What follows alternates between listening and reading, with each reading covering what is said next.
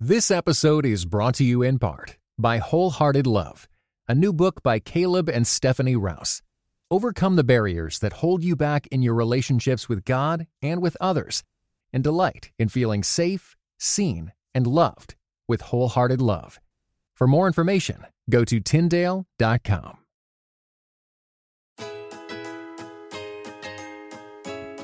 You're listening to episode 149 What's Advent? Of the In Between podcast, where you'll discover the tools to build a marriage and family that you love. My name is Daniel Lim. And I'm Christina M. Well, today we're going to be talking with Scott James about anticipating all of Jesus in the Advent with your family. Yeah, Daniel, did you grow up celebrating and observing Advent with your family? Not quite in the way that he talks about.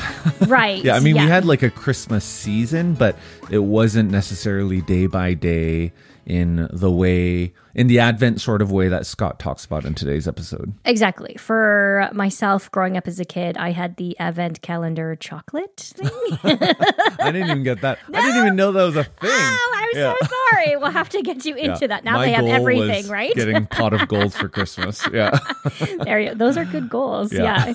Well, as we started our own family, we both decided that we wanted to incorporate our own Christmas traditions that were different from our family of origin, though we still do like that chocolate Christmas Advent calendar. Mm-hmm. Advent was something that we really wanted to start to observe. I personally feel like it helps center our hearts and minds on the true meaning of Christmas instead of all the hustle and bustle of the season. Yeah, exactly. So for those of you who would like to observe Advent together as a family but don't know where to start, this episode is for you. Also, if you're like us and have been celebrating Advent together as a family for a number of years, but you're looking to do something a little bit different, this episode is also for you. A little bit about Scott James. He serves as an elder at the church at Brook Hills. He and his wife have 4 kids and are living in the Birmingham area where he works as a pediatric physician.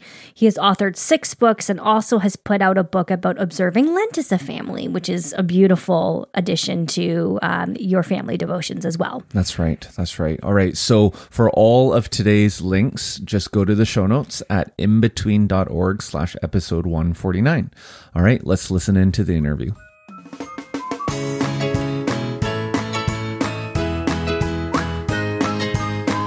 Well, Scott, it's so great to sit down with you and have this conversation about Advent. Thank you. I'm so pleased to be with you. Thanks very much for having me on. Awesome. Well, I know there are probably a few of our listeners who, in seeing the title of this podcast and even hearing us talk about this thing called Advent, they're like, well, what are you talking about? And then there's a whole other swath who are like, oh, I know, I recognize that word, but I don't really, I didn't really grow up observing this quote unquote Advent season that we're about to go into. And then there's everyone who's like, what? So can you just tell us as we get going a bit about what Advent is and the origins of this celebration?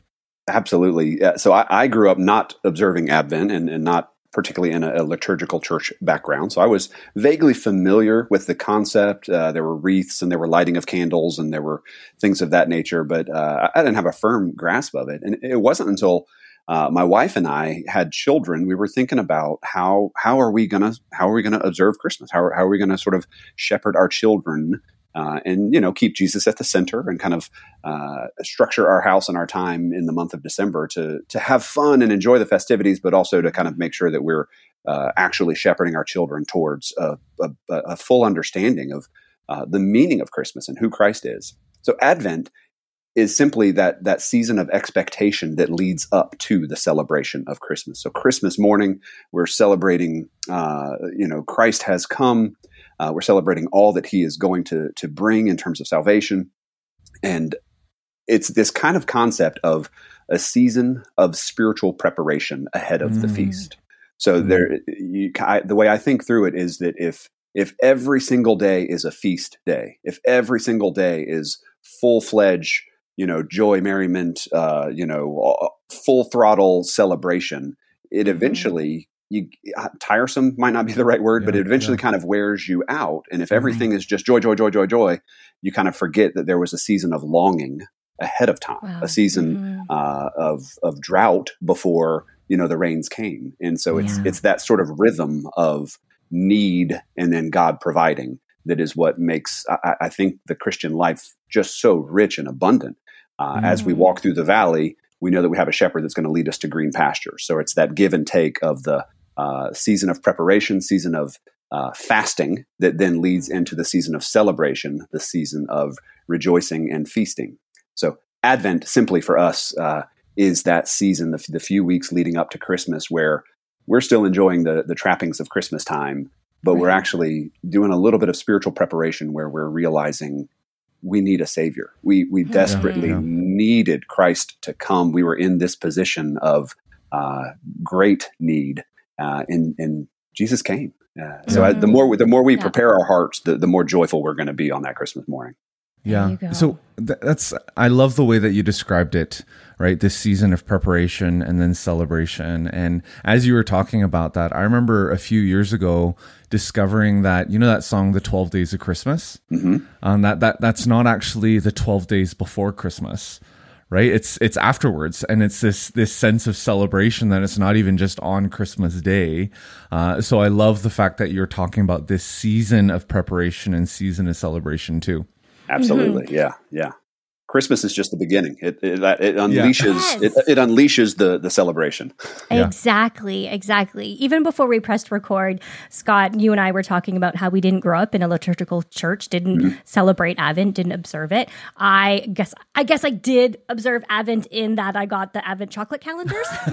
Nice. So that's probably about my first introduction in that as a child. And then you were saying that you and your wife decided to observe Advent as you were raising your children. For our podcast family, maybe they're kind of in that middle zone of didn't grow up celebrating Advent, but are having children and are deciding if, when, and how they should observe Advent. Can you take us a little bit through maybe the conversations you and your wife had as you were journeying to make that decision of we didn't grow up with Advent, celebrating it, observing it, but this is something that we want to practice with our family? Mm-hmm. Yeah, absolutely. For us, it fit into kind of the year-long rhythms that we were establishing in terms of just family worship and, simply put, spending time in the Word with our children, right? So family worship or family devotionals can sound like a big and complicated thing that we just don't have time for. But the way that I approach it, just as a father and as a husband, is I want to shepherd my family well.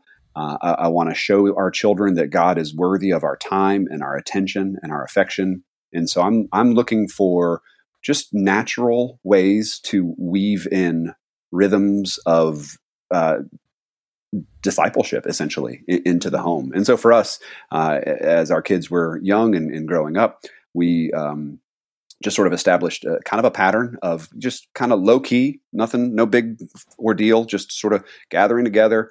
We're going to read a little bit of the Word of God. We're going to talk about it a bit. We're going to sing a hymn. We're going to pray. We're going to recite the Great Commission together, just some basic stuff like that. And just sort of weaving that into the pattern of our daily life. And then when Advent comes, so like when it comes Christmas time, it's like, hey, let's, we've got a ready-made spiritual connection here, right? The whole culture all around us is buzzing with Christmas carols singing about Jesus. And it's like, why is Target playing songs about Jesus? It's very low-hanging fruit when it comes to helping our kids kind of connect with the spiritual nature of that time of year. Yeah, so that was just our baseline pattern of family worship, and then Advent sort of became just maybe the subject matter or the framework that we kind of went down that track around late November, December, Christmas time, just kind of really focusing in on just the themes leading up to the coming of Christ. And so that's when I began to think intentionally about, all right, so how do I do that wisely? How do I what types of passages could we read? What types of verses could we discuss? What concepts are going to help things fall into place for my kids so that they have a more full understanding of Christmas morning, and just sort of, Christmas morning is not compartmentalized. Christmas morning is the kind of culmination and then continuation of a beautiful ancient story of God saving his people. That's right. Yeah. It's interesting how, you put it there, because even if we think about going into Target, right, or going into the store and hearing both Christmas carols redone, maybe buy, I don't know, Adele should come out with a Christmas album. Like, she would kill it. She totally yeah, right? And then you got like Mariah Carey, and then you just got like the classics. the classics, right? And then it's so interesting because you could walk through and even get the Lego Advent calendar and do all this and completely miss Christ and completely miss the story because of how our culture has usurped the season, right? Easter's the same way, right? You get kind of usurped with chocolate and Easter and the Easter bunny and all that. And that's why I love the fact that recently you've re-released a book that you authored a few years back, The Expected One, anticipating all of Jesus in the Advent. And there's also another one called The Risen One. I know we're a few months ahead of that one. That's experiencing all of Jesus in Easter. And these pair of books, I mean, literally, they are absolutely gorgeous. Yeah, we'll post links in our show notes, and even probably just shoot the front cover because it's just gorgeous. It really is. Yeah, and what we love about this in particular, especially in light of what we're talking about right now, is as parents, if we're not careful, we will allow the busyness and the stress of Christmas and the toy catalogs and trying to figure out which house we're going to go to and how we're going to do family and how we're going to celebrate, all of that is going to usurp what Advent is really intended to be and how Jesus has really brought that about in the calendar, especially for those in ministry too. There's another layer of that as well. So how are you hoping that your book, The Expected One, will help both individuals and families remember the true meaning of Christmas? I really intend for The Expected One to be an accessible and easy to accomplish tool that parents can use that is simply intended to be a kind of an on-ramp and a bridge into spending time in the Word together as a family. Whatever books and resources we have out there, to me as a father trying to disciple my children, the extent to which they help me get into the Word and just spend some good quality time showing them the riches of God's Word and the treasures that we have in store for us there, and helping them just sort of step into that story and see what God is doing in this world, see His the way in which He is continually working to redeem His creation and to bring salvation to people who have wandered from Him. That's the story I want to excite my kids and to kind of take root in their heart. And so The Expected One is it's kind of short and sweet. These are devotionals that are, again, kind of centered around the Advent theme of just sort of connecting everything to Old Testament passages that point forward to the coming of Christ. And again, just a simple on-ramp to sort of weave in these patterns. These sort of, I kind of phrase them as low-key patterns because it should be something that kind of just naturally fits into the flow of your life. This is right, Deuteronomy 6 type of discipleship, just sort of as you sit and as you rise and as you go by the way, and just ongoing as you go discipleship.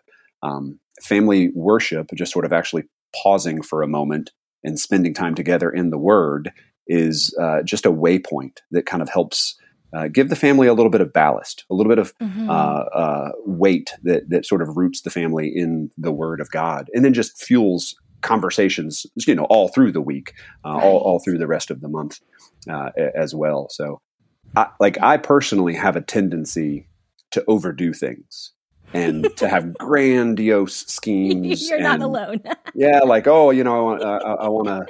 We want to do Advent devotionals as a family, right? And so, what I would be prone to do is to sort of come up with this, massive program. I'm just a nerd, right? So I'm going to do all this work and kind of have this thing prepared, and then before you know it, I'm 30 minutes into a Bible lecture, and my kids' eyes are glossing over, and they're just passing out from boredom, right? And I've let the ideal of what family worship or time in the Word. I've let that ideal become an obstacle to reality. And so, really the idea with The Expected One and kind of the way family worship in my home is it's just keep it simple, keep it fun, keep it engaging, keep pointing them to the glory of God, and let Him do the work. Yeah, amen. Scott, I love how you were talking about expectancy versus reality. And then you were also talking about the words like short and sweet, keep it short, keep it to the point. For those of our podcast family who are thinking about getting the book, but are also like, really, Scott, like, is it really actually going to be short and sweet? Because we've read and we've gone through it and actually do see how poignant it is, but how it's not going to take, 8 hours of your day. But can you sort of describe maybe what a day or 2 days would look like for those who are like, I'm not actually sure if you know what you mean? Absolutely. Yeah. No, trust me. These are short and sweet. They are. Yeah. So each day is its own devotional. It's a verse or two, usually just a very, very brief verse or passage. And then a kind of a blurb of a paragraph that somewhat unfolds what's going on, kind of helps, basically a parent can just sort of read it out loud to their kid or read it to themselves or their small group, however you're using it. The paragraph gives a real basic explanation and connection point. There are a few discussion questions that are aimed more directly at kids. So they're trying to help parents, find on-ramps for the kids to just sort of simply engage the text, ask questions of the text, think about what the text is saying to them. Some questions, real brief and to the point, just kind of intended to get them to interact with the text. Some questions that are going to ask parents and kids to really open their minds and their hearts and sort of think through some things together. I did include kind of a last question that's sort of a bigger open-ended question that's just sort of dig deeper, just kind of dive in, and parents can judge whether or not they want to go through that with their kids or just reflect on it personally.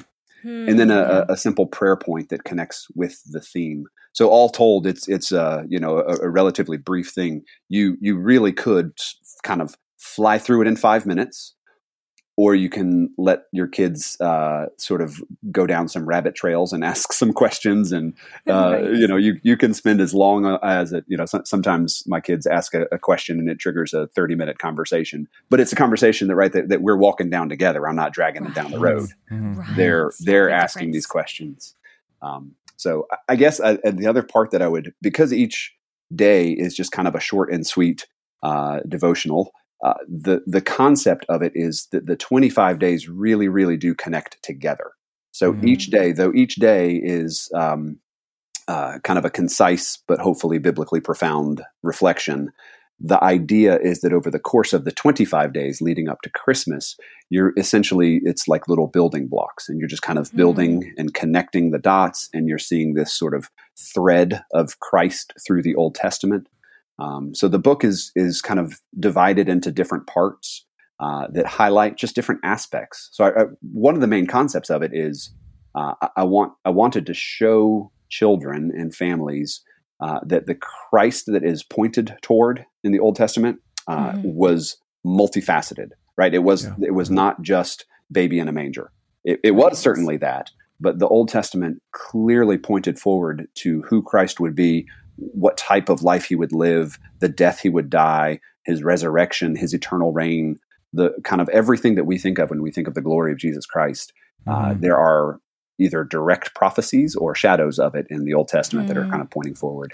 So I think the book really does kind of build throughout the weeks. And so by the time you get kind of close to Christmas, you and your family will have been drenched in lots of different aspects of Christ in the Old Testament. And then that's kind of so that's the preparation.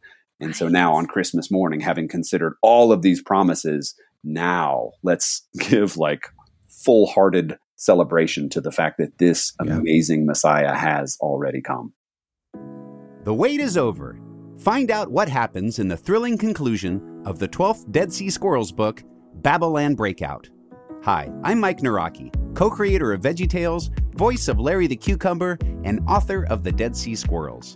Get ready for more daring rescues and hilarious jokes as Merle and Pearl and their animal friends embark on a ridiculous mission to bust the kidnapped Gomez family out of Babylon, a Bible-themed amusement park with talking animals. Young readers will love the nutty misadventures of 10-year-old Michael and his friends, and will learn all about biblical life lessons such as forgiveness and friendship. Read all 12 Dead Sea Squirrels books. Available wherever books are sold.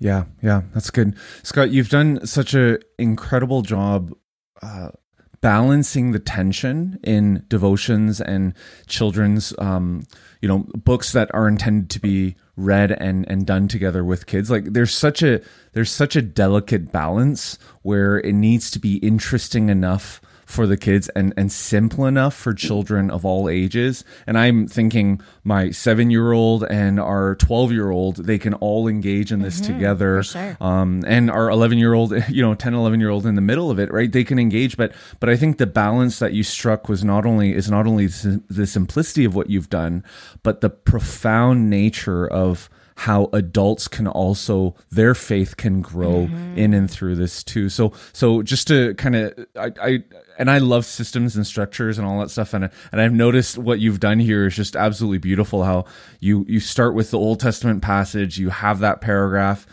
you have questions and you have answers. Yeah. And I love the fact that the answers aren't in the back. And they're not upside down, like, in math textbooks where it's like in really small text. Yeah. My neck is too old to do that anymore. Yeah. The answers are right there, right? Like, for example, hostility means, here's one of your questions. Hostility means that two things are against each other. What set God and Satan against each other? And then your answer, simple. Satan turned against God and then tempted man to do the same.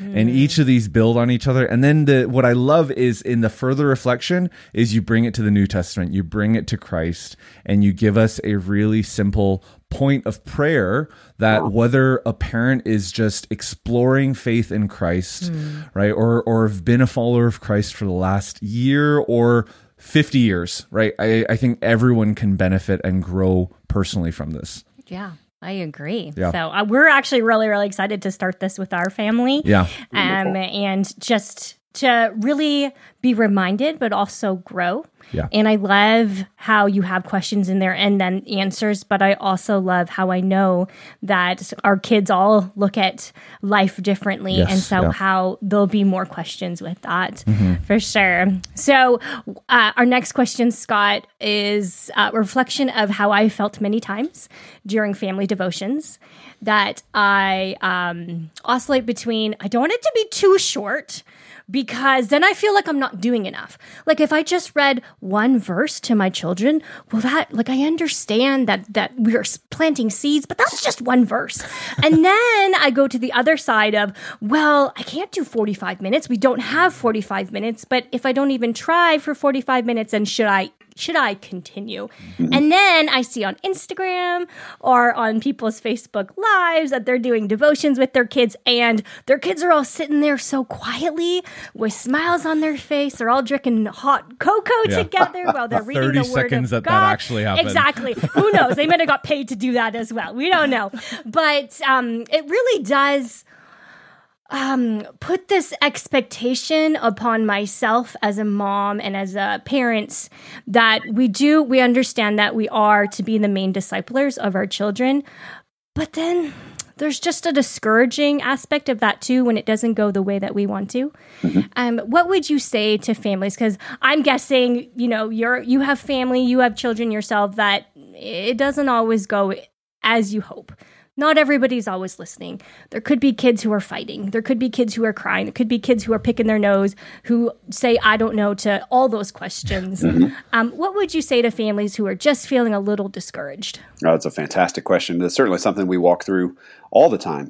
So I have 4 kids, and for us, again, it has become a rhythm in our life, and so it's something that they know and expect. It's not an off the wall or odd thing. So there is something to be said about patterns and habits and developing good, healthy spiritual habits in the family that sort of lead to practical, tangible fruit, right? So we're doing this, and the kids, generally speaking, are on board with that, right? Like they get it. They have benefited from really good, helpful conversations that have come through this format over the years when we kind of gather together and do a little family worship or family devotional. That said, my kids are crazy, and so it is a wild time sometimes, right? Like it is a lot of times they're either just off the wall, or they're depending on their particular mood, they're unengaged. all the normal thing, right? So I've never taken a photo and posted it on Instagram for this, because it would just be whatever. It would be a snapshot of a situation that is so variable. And so here's the thing. So again, I said before, this is something that I struggle with. So I'm preaching to myself here. Don't let the ideal stop you from taking practical steps for just the reality. Right. So whatever you build it up in your mind as what family worship should be or family discipleship, however that should look in your home, and that could look a billion different ways in different homes, whatever that looks like to you, if you've got an ideal expectation of what it should be and how your perfect children should sit there perfectly as angels and receive the spiritual instruction, and then, whatever that looks like, that's not going to happen that way. Right. Like it rarely happens in that sort of way. And so that is fine. Just kind of keep going, be consistent, meet your kids where they are. And that is part of for me, the simplicity of the matter, and the real goal of sort of keeping it engaging. And so I think honestly, that's just a bigger concept for discipleship. So if I'm discipling anyone, so like if I'm spending time with just a friend of mine, and I'm helping lead this person in the word and kind of trying to help do spiritual good with them. I'm trying to kind of foster their spiritual life. The idea is that I need to meet them where they are. I can't, when it comes to discipleship, you can't drag somebody kicking and screaming towards healthy relationship with Christ. And so the idea is just sort of meet them where they are and engage them on that same page, and then help them do the next right thing, help them take the next step of faith, help them grow in their trust of God. Just wherever they are, meet them where they are, and then walk with them the next step down the road. It's the same thing with kids. So if I have these outlandish expectations, and family discipleship becomes basically me, grabbing them by the collar and trying to drag them down the road towards sanctification, that's obviously not going to go well. So engage them where they are, and then let them in some ways set the pace. And so by that, I mean, for our family worship, a lot of the time really is, I guess, directed by the kids, right? They're the ones that are sort of asking the questions. We'll ask some open-ended type things, but we really do try to let them lead in some way, and kind of let us know where they are, where their hearts are, what questions they have, what are they struggling with, and just sort of, again, meet them where they are and help keep them engaged in it. That's good. That's good. I think one thing to add on to that is, and it's completely going along with what you're saying in terms of letting the kids lead it. Like, you never want to have this sense where maybe your personal sense of, man, I didn't spend time with God today, so I'm just going to do that with my kids. And you end up turning your family devotions into your own personal ones, and it doesn't go the way you want it to. And then you're like, oh, but I need to spend time with you. Yeah, spend time with Jesus first, do that by yourself. And then when you're with your kids, you want them to want to spend time with Jesus, right? You want them to look forward to this rather than dread it. Yeah. Otherwise that is going to be, have long-term detriment to their spiritual life. Yeah, Daniel, that is such a good point. And it is really that. And it kind of reminds me of, preacher, preparation. So if you're preparing for the sermon or preparing to teach a Sunday school or whatever it is, if that in and of itself is your only devotional time with the Lord, that's probably not a good place to be, right? This sort of stuff, this sort of discipleship ministry should be an overflow of what God's already doing in your heart as you meet Him in the Word. Yeah, man, that's a fantastic point. Yeah, so good. Well, Scott, we recognize that the majority of our podcast family will listen into this episode in and around November 30 when we're golfing, and this book does come out December 1st, and thank God for Amazon and the 1-2 day delivery and Kindles and all that stuff. You can pre-order too. Yeah, exactly. So we recognize that is the majority, but there are going to be individuals who listen to this later on in the year. And when we think about devotions like this, when you, and not only just this one in particular, but devotions with our children and with our families, how do you find that helps us experience Jesus, not just during this holiday season where we have something laid out like this, but throughout the year too?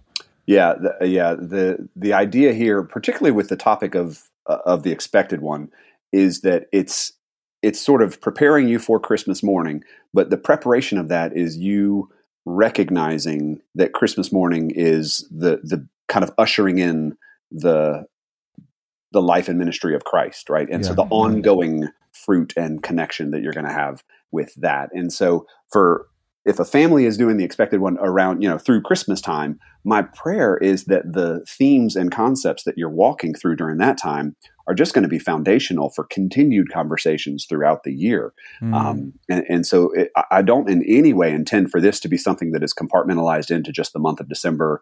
And then once December 25th happens, close the book and put it on a shelf and never speak of it again until next Christmas. I think like the concept of Christmas and essentially what we're looking at is the incarnation of Jesus Christ, right? God coming to save his people is something that's going to hopefully transform every single day of the year. And for my kids, it's been something that has led to ongoing and further discussions all throughout the year. So we've been doing this long enough. So for us, it's kind of a cycle, right? We do it each year. And that's been one of the beautiful things is to see year after year, seeing the kids connect at a deeper level each year. So we're going through the same, and before the book came out, these were little printed index cards that I made up for just my family worship. Like here's 25 passages that we're going to talk through. Yeah. So we've been doing this at my house for over a decade. And the idea year after year, revisiting that verse. And in one sense, it's like, oh, that old verse, I know that one. But then in another sense, they see a layer of it. They see a meaning of it that they didn't. They see a connection point. They go, oh, I never saw that before.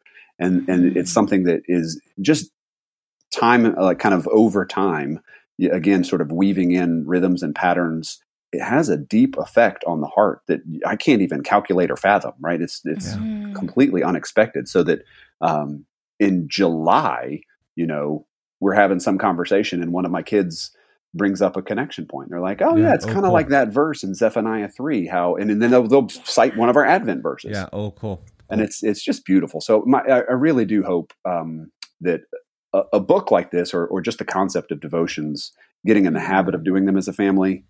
Christmas is a good time to do that because it's just sort of spiritual connections are everywhere. But I hope that kind of just sets a rhythm and a practice that families can kind of get in throughout the rest of the year. Just sort of weave in that pattern of just spending a little bit of time in God's Word each and every day with your kids. Talk about it, see where it leads. They're going to ask the craziest questions, and it's going to lead to some of the most amazing, off the wall, and yet spiritually beneficial conversations that you've ever had. Yeah, that's right. Yeah, that's what I love about it. Every kid does get at it from a completely different perspective. Right. And you're like, wait, what? That's not even... Oh, that is a really good question. Do you remember? I think our son was like 4 or 5 at the time we were doing family devotions. And then he said, Mommy, Daddy, does Jesus love Satan? Oh, yeah. That's a good question. That is a really good question. All right. So we're going to put aside what we were talking about. Let's talk about this now. Yeah. Yeah, exactly. It's good to see where the kids come from. So an aspect of that we've seen really cool conversations in our home has been training our kids to be disciplers themselves. So my kids range from currently we are 8 to 16. No, sorry, 10 to 16. I miscounted a kid. 10 to 16. So it's over, a relatively wide. I don't know. That's to me, that's a wide range. But I need to talk to my youngest child differently than I need to talk to my oldest child, right? Like, so I've got to, again, meet them where they are. Right. And one of the things that has helped us keep these devotions kind of continually fresh and engaging is letting the kids actually lead them. So I mentioned before, letting them lead, meaning you're open to their questions and you're letting them kind of have a forum where they can ask open and honest questions and not feel like they're disrupting things. But I also tangibly let them lead. All right. Like, so who's going to lead tonight? And so one of the kids, and they really enjoy sort of rotating through, they'll again, and the devotions themselves are hopefully kind of short and accessible enough that even a young child can do that. And they'll lead through and kind of help direct the conversation. And the questions are there. So they've got a roadmap. But man, oftentimes they'll go off the roadmap and they'll ask their own little side questions of like, hey, I mean, that makes me think of this. Like, so what about this? Yeah. And it's been really fun watching them just, learn to help lead others into the word, right? So particularly like my older kids, I'll be thinking through how are you during this time? How are you helping your younger brother or your younger sister go deeper into the word? And so having them think intentionally about just discipleship and how they're being a good example in leading their. I love that. That is gold. We're going to do that, right? Exactly. Yeah. I'm like, ding, ding, ding. The light bulb goes off. I'm like, oh yeah, they're totally ready for that as well. Yeah. So of just that next step of discipleship, like you're saying, that it's not just mommy and daddy's responsibility, right? So we're encouraging their own quiet time, but how beautiful that would be I just might cry every day. It's beautiful. It's beautiful. Many times my wife and I have just sort of looked at each other quietly from across the room as it's going on, going like, this is awesome. Yeah. Wow. Oh, so cool. Well, Scott, thank you so much for your ministry and in writing this, The Expected One, anticipating all of Jesus in the Advent. If people want to pick up this book or learn more about you, connect with you, where's the best place for them to go? The books are, on sale anywhere, Amazon. Each book has its own website. So it's theexpectedoneBook.com and therisenonebook.com. And the Risen One kind of picks up shortly after Christmas is over. So it kind of actually even starts in sort of the Epiphany type season and leads you up the couple of months into Easter. So it's kind of a long, it's a weekly devotional that's intended to guide you the couple of months up to Easter. Okay. The expectedoneBook.com and therisenonebook.com. I'm online at the usual places, Twitter and such. Okay. And we did want to highlight too, if you can, I saw it quickly. I don't know if it's on your website or the book website, but you do have a printable or at least a guide to help families through family devotions. Yes, absolutely. So each website, each of the book's websites has a guide to family worship. So if you're listening to this conversation and you're just going, I have no idea what Daniel and Christina and Scott are even talking about. What is family worship? There's a very simple guide that just sort of introduces the concept and gives a few very, very tangible, easy steps of like, here, this is what we mean. Hopefully very accessible. Perfect. Well, thank you so much, Scott, for being with us and our podcast family today on the episode. Thank you so much for having me. It has been an absolute pleasure.